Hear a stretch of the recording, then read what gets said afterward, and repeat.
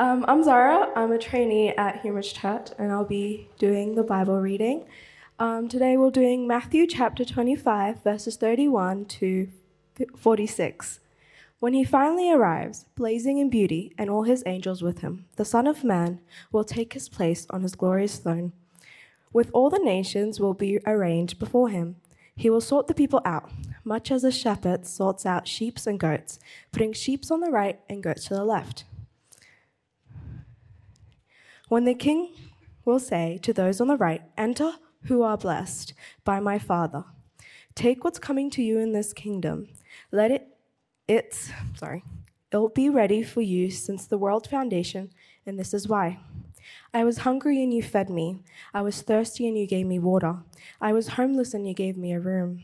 I was shivering and you gave me clothes. I was sick and you stopped to visit.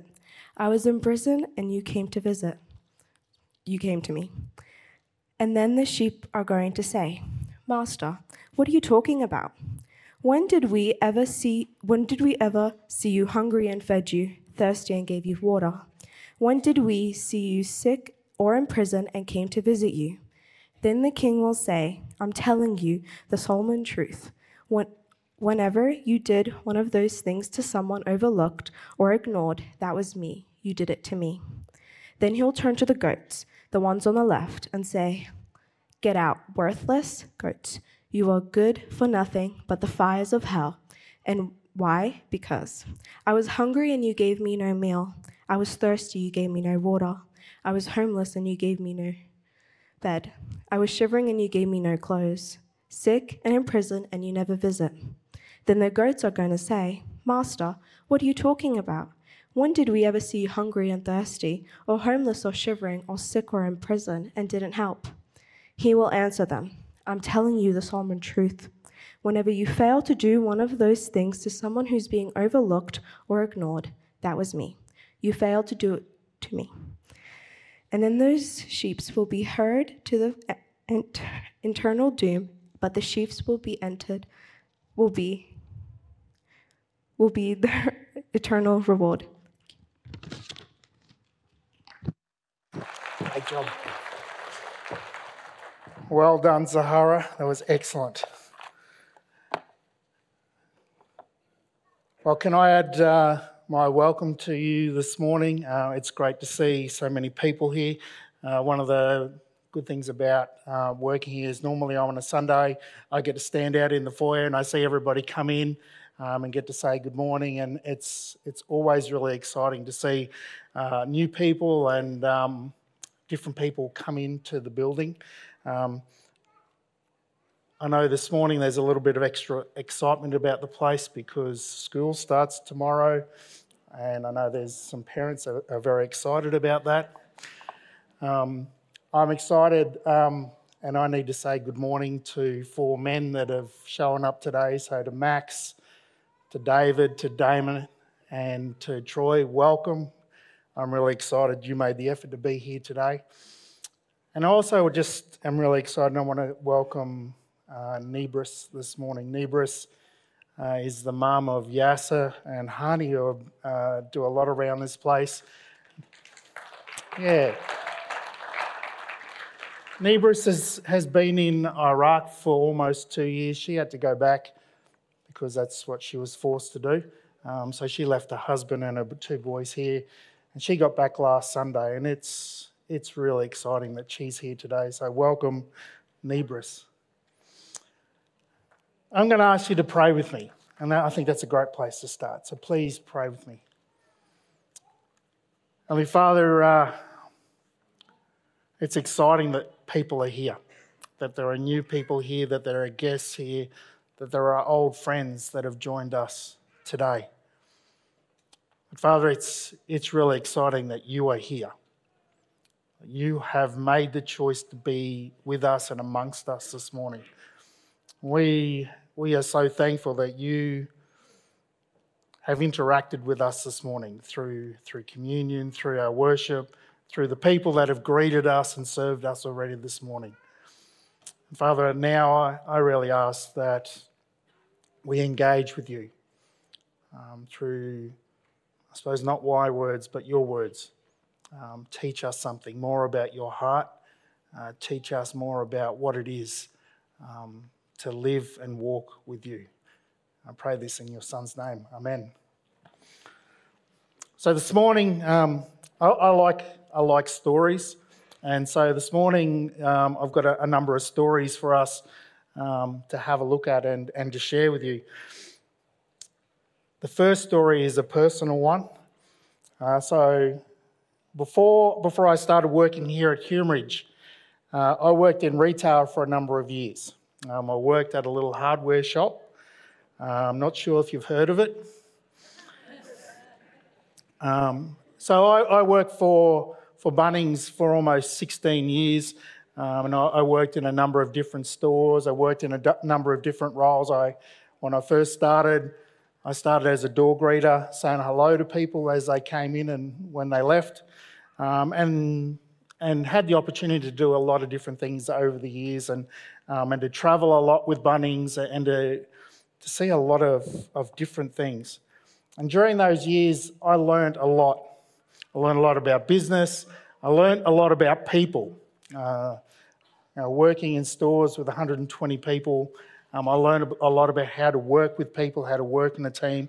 And I suppose the other thing is working and serving with customers, with people that came in almost religiously into Bunnings to get their Bunnings fix. And so just in different contexts, I learned a lot about people. But this morning I wanted to share a story about when I first started with Bunnings, right back at the start. As with most businesses, my journey with Bunnings started with being inducted. And this was your usual induction. It wasn't anything fancy. It wasn't anything different that a lot of other businesses would do for their induction. So we learned about the history of Bunnings and how it started. We learned a lot about what the vision for the business was, where they were going, what they wanted to do, and what they valued as a business. Some of their values that they really wanted to underpin everything they did as a business.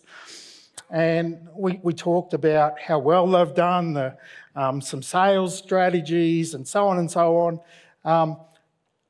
One thing that was missing, unfortunately, there was no secrets revealed about sausage sizzles.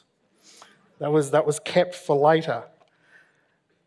However, the induction was pretty standard until we got to the end, and it ended a little bit differently. So on the third day, we finished with a ceremony where we received our red uniforms. At the start of this ceremony, the state manager and all the other senior leaders in the state came in, and they spoke at length about the Bunnings brand. Now, at this time, just the brand. If you wanted to buy the branding of Bunnings, so the logo and what Bunnings was about, you could buy it for a cool $55 million.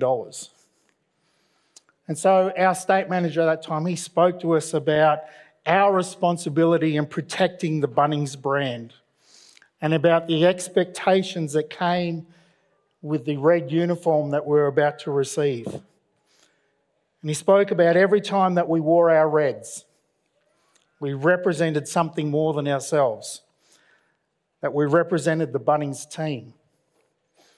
And that when people saw us in our red uniform, they associated our words and actions with Bunnings. He urged us to wear our reds well, to behave appropriately when we're in our reds, and to be mindful of what our actions were saying about Bunnings. There were some very clear guidelines about things that we were not to do in our reds. Every day across Australia, more than 40,000 team members, from the managing director, the big boss, right through to the newest team, put on the same red shirt and they go to work. And to finish, as the state manager came to each of us and shook our hands and he presented to us our red shirts, he welcomed us to the Red Army. Sounds a bit cultish.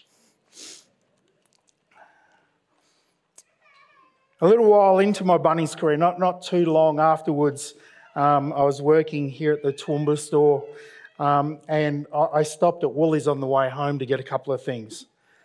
And so I was in the aisle, trying to figure out what it was that I was supposed to be buying. And this old lady came up to me. Now, when I say old, I don't mean Graham Jones old. I mean next level, older than that, like a really old lady. And she came up to me and she touched me on the arm and she said, "Can you help me find the sugar?" And I looked at this old lady and I thought, look, this poor old dear, obviously because of her really old age, she's a bit confused and she's just starting to lose it a little bit. And so I thought, look, I'll do the right thing. So I said, okay, and I took her down and we found the sugar together.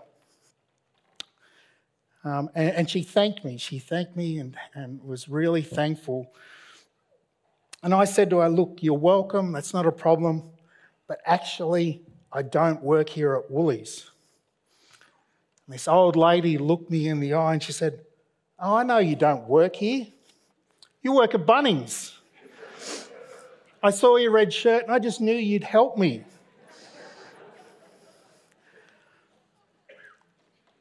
Well, this interaction with this old lady taught me to be mindful when I was wearing my red Bunnings uniform. It stayed with me and it challenged me a lot because it made me consider, did I take the same amount of care about my behaviour and my actions as a Christian? I've often wondered if I'm living in such a way that someone like that old lady might come up to me and say, "I know you don't work here. I saw that you're a Christian and I knew you would help me." Well, as believers, we don't wear a visible uniform like a Bunnings uniform. We choose to wear the name of Christ. As Christians, we have the responsibility of representing Christ. That we represent something far greater than ourselves.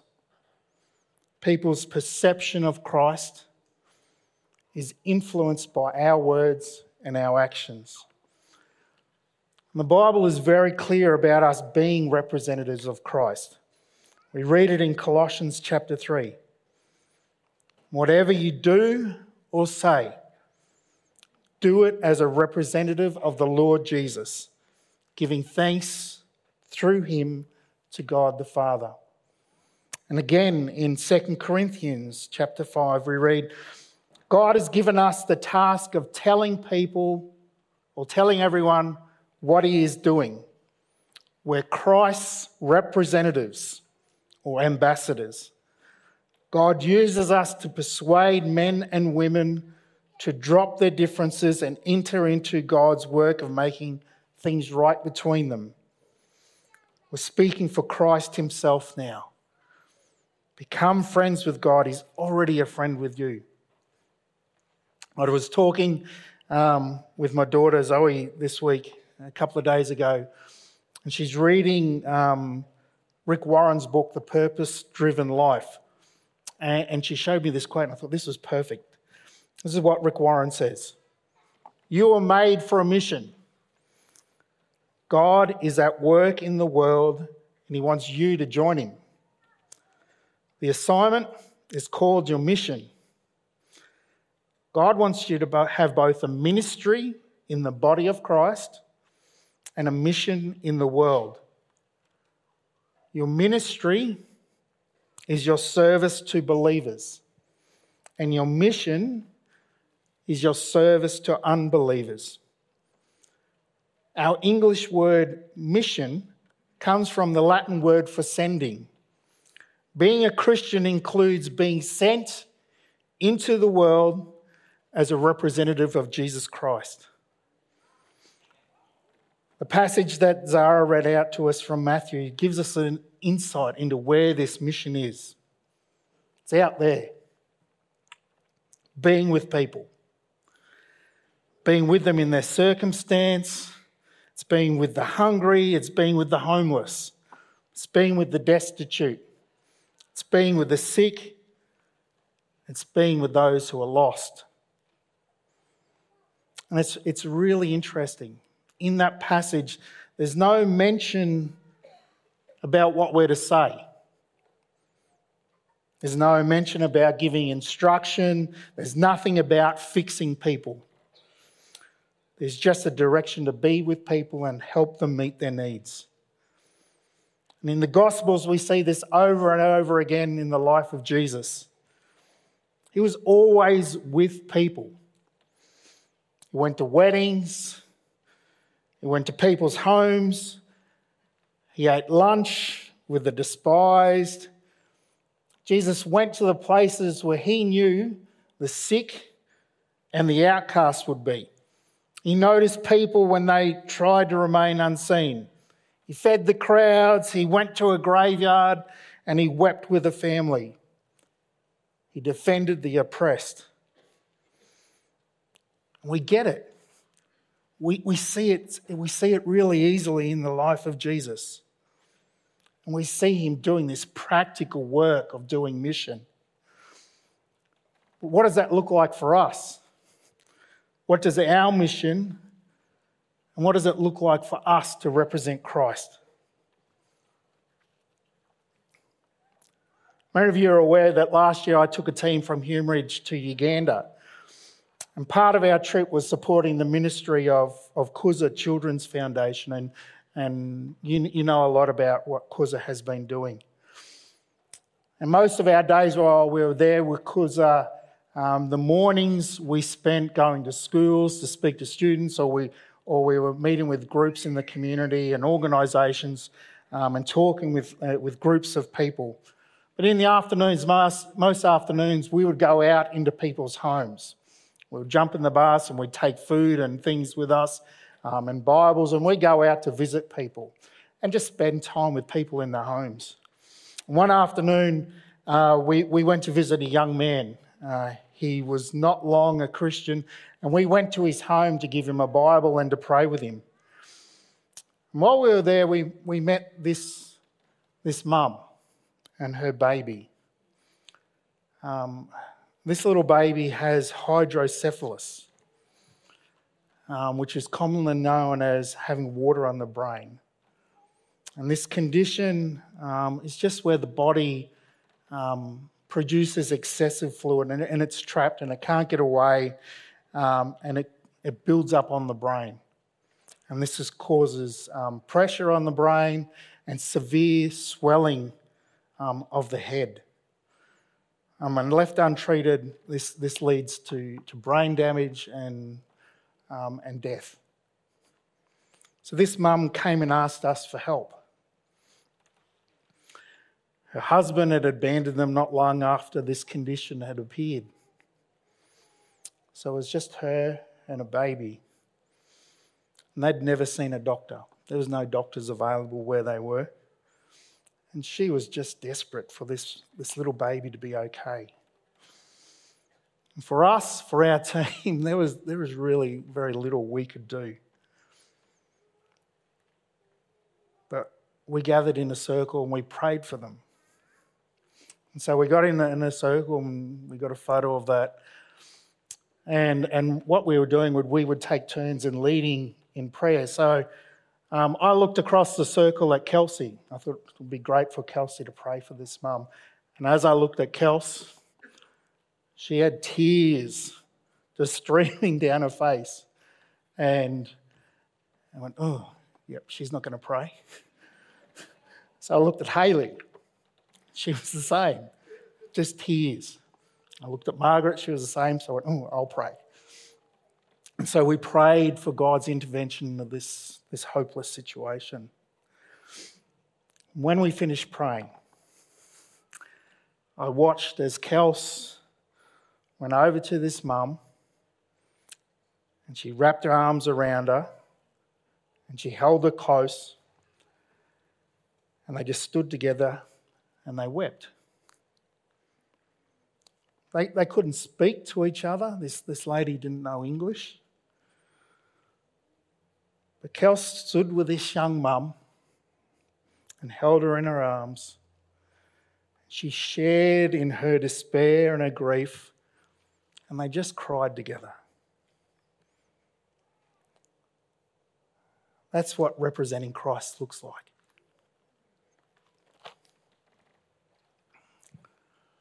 Up on the screen, this is some of our gardening team. Every Thursday morning, our volunteer gardening team turns up at this place to do their thing. They make our grounds look fantastic. Even this week when it was super cold, they were here. Mowing the lawns, tending garden beds, trimming trees, cleaning the grounds. They do an amazing job behind the scenes of making this place look great. Last year, a Yazidi man, a refugee that arrived here in Australia in 2019, joined our gardening team. He's in that picture. He started showing up Thursday mornings and helping out. And our team have latched onto him as one of their own. They've shown him how to use a mower. They've pulled weeds with him. They've just worked alongside him. A couple of months ago, they invited him to come to a Sunday service. So he came. And he came the next week. And he has come every Sunday morning since.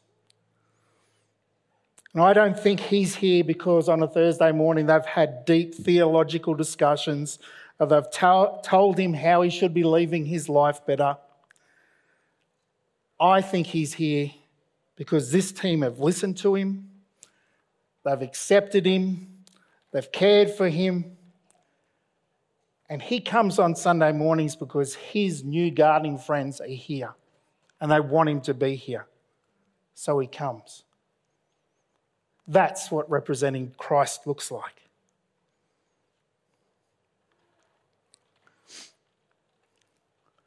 Winter Shelter has been exceptional this year, and thank you to Bob for praying again for Winter Shelter.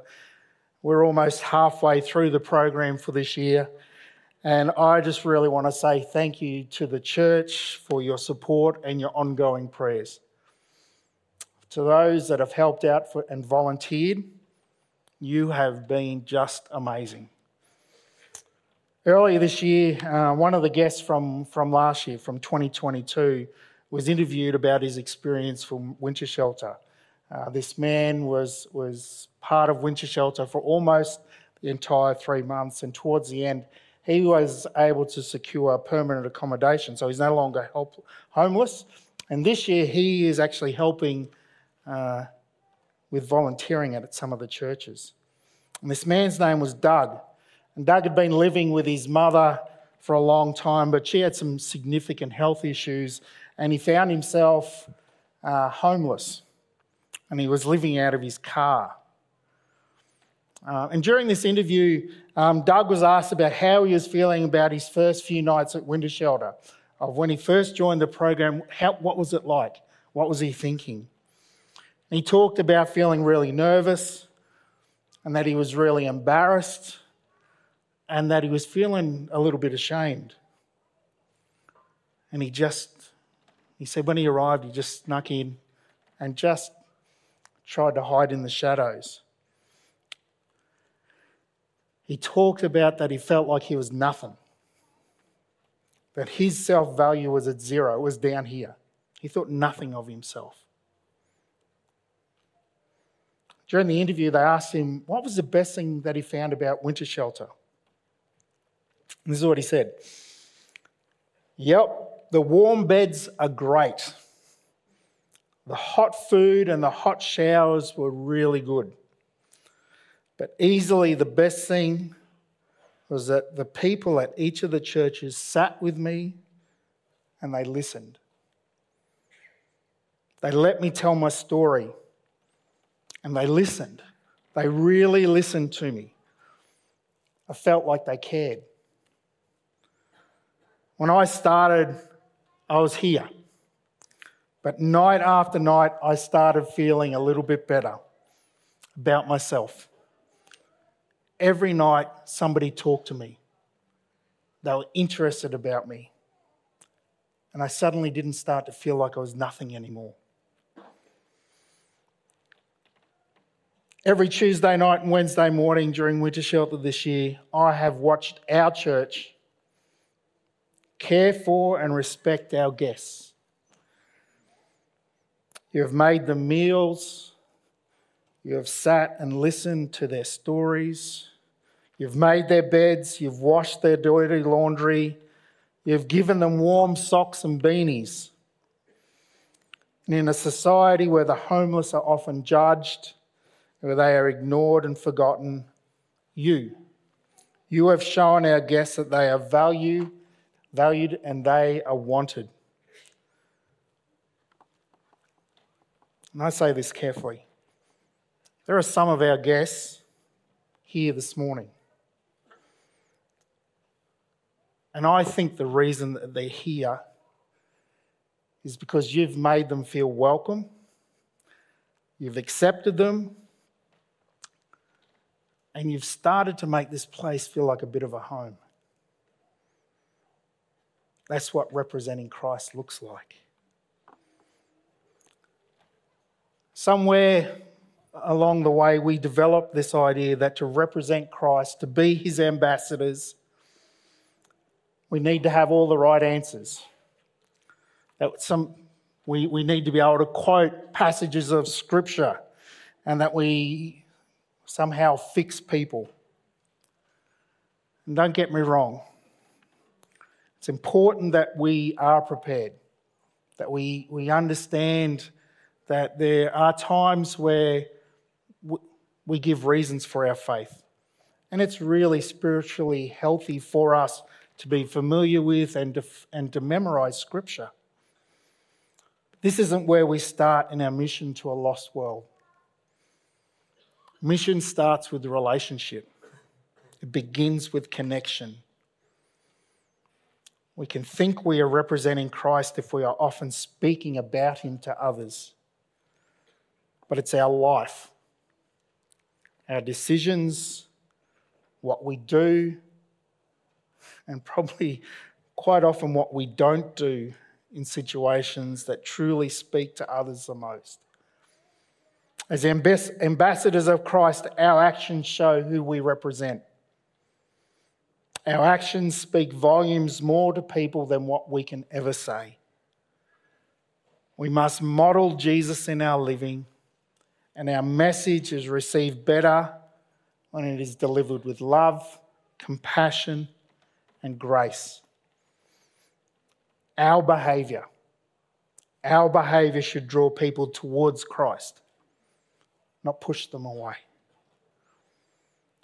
Representing Christ is about being there, being with people in their circumstance, and standing with them in the mess of their life. A few weeks ago, Peter Ruby was the coordinator of Winter Shelter Toowoomba. He was here and he said this quote, and I loved it. As Christians, we don't ever reach down to help people. We only ever reach across to people. People equally loved by God and people equally valued by God. As Christians, we don't ever reach down to help people. We only ever reach across. I think Peter captured perfectly the type of attitude that we're to have when we're representing Jesus.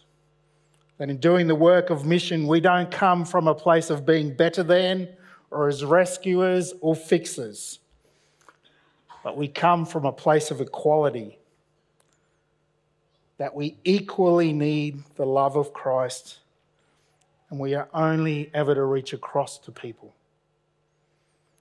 So what does representing Christ look like? It looks a lot like crying with a mum about a sick child. It looks a lot like pulling weeds in the garden with a refugee. It looks a lot like having a coffee with a homeless man in the middle of the night as he tells his story. Representing Christ is all about reaching across to people. people he died for, and showing them the love of Jesus through our actions. Amen.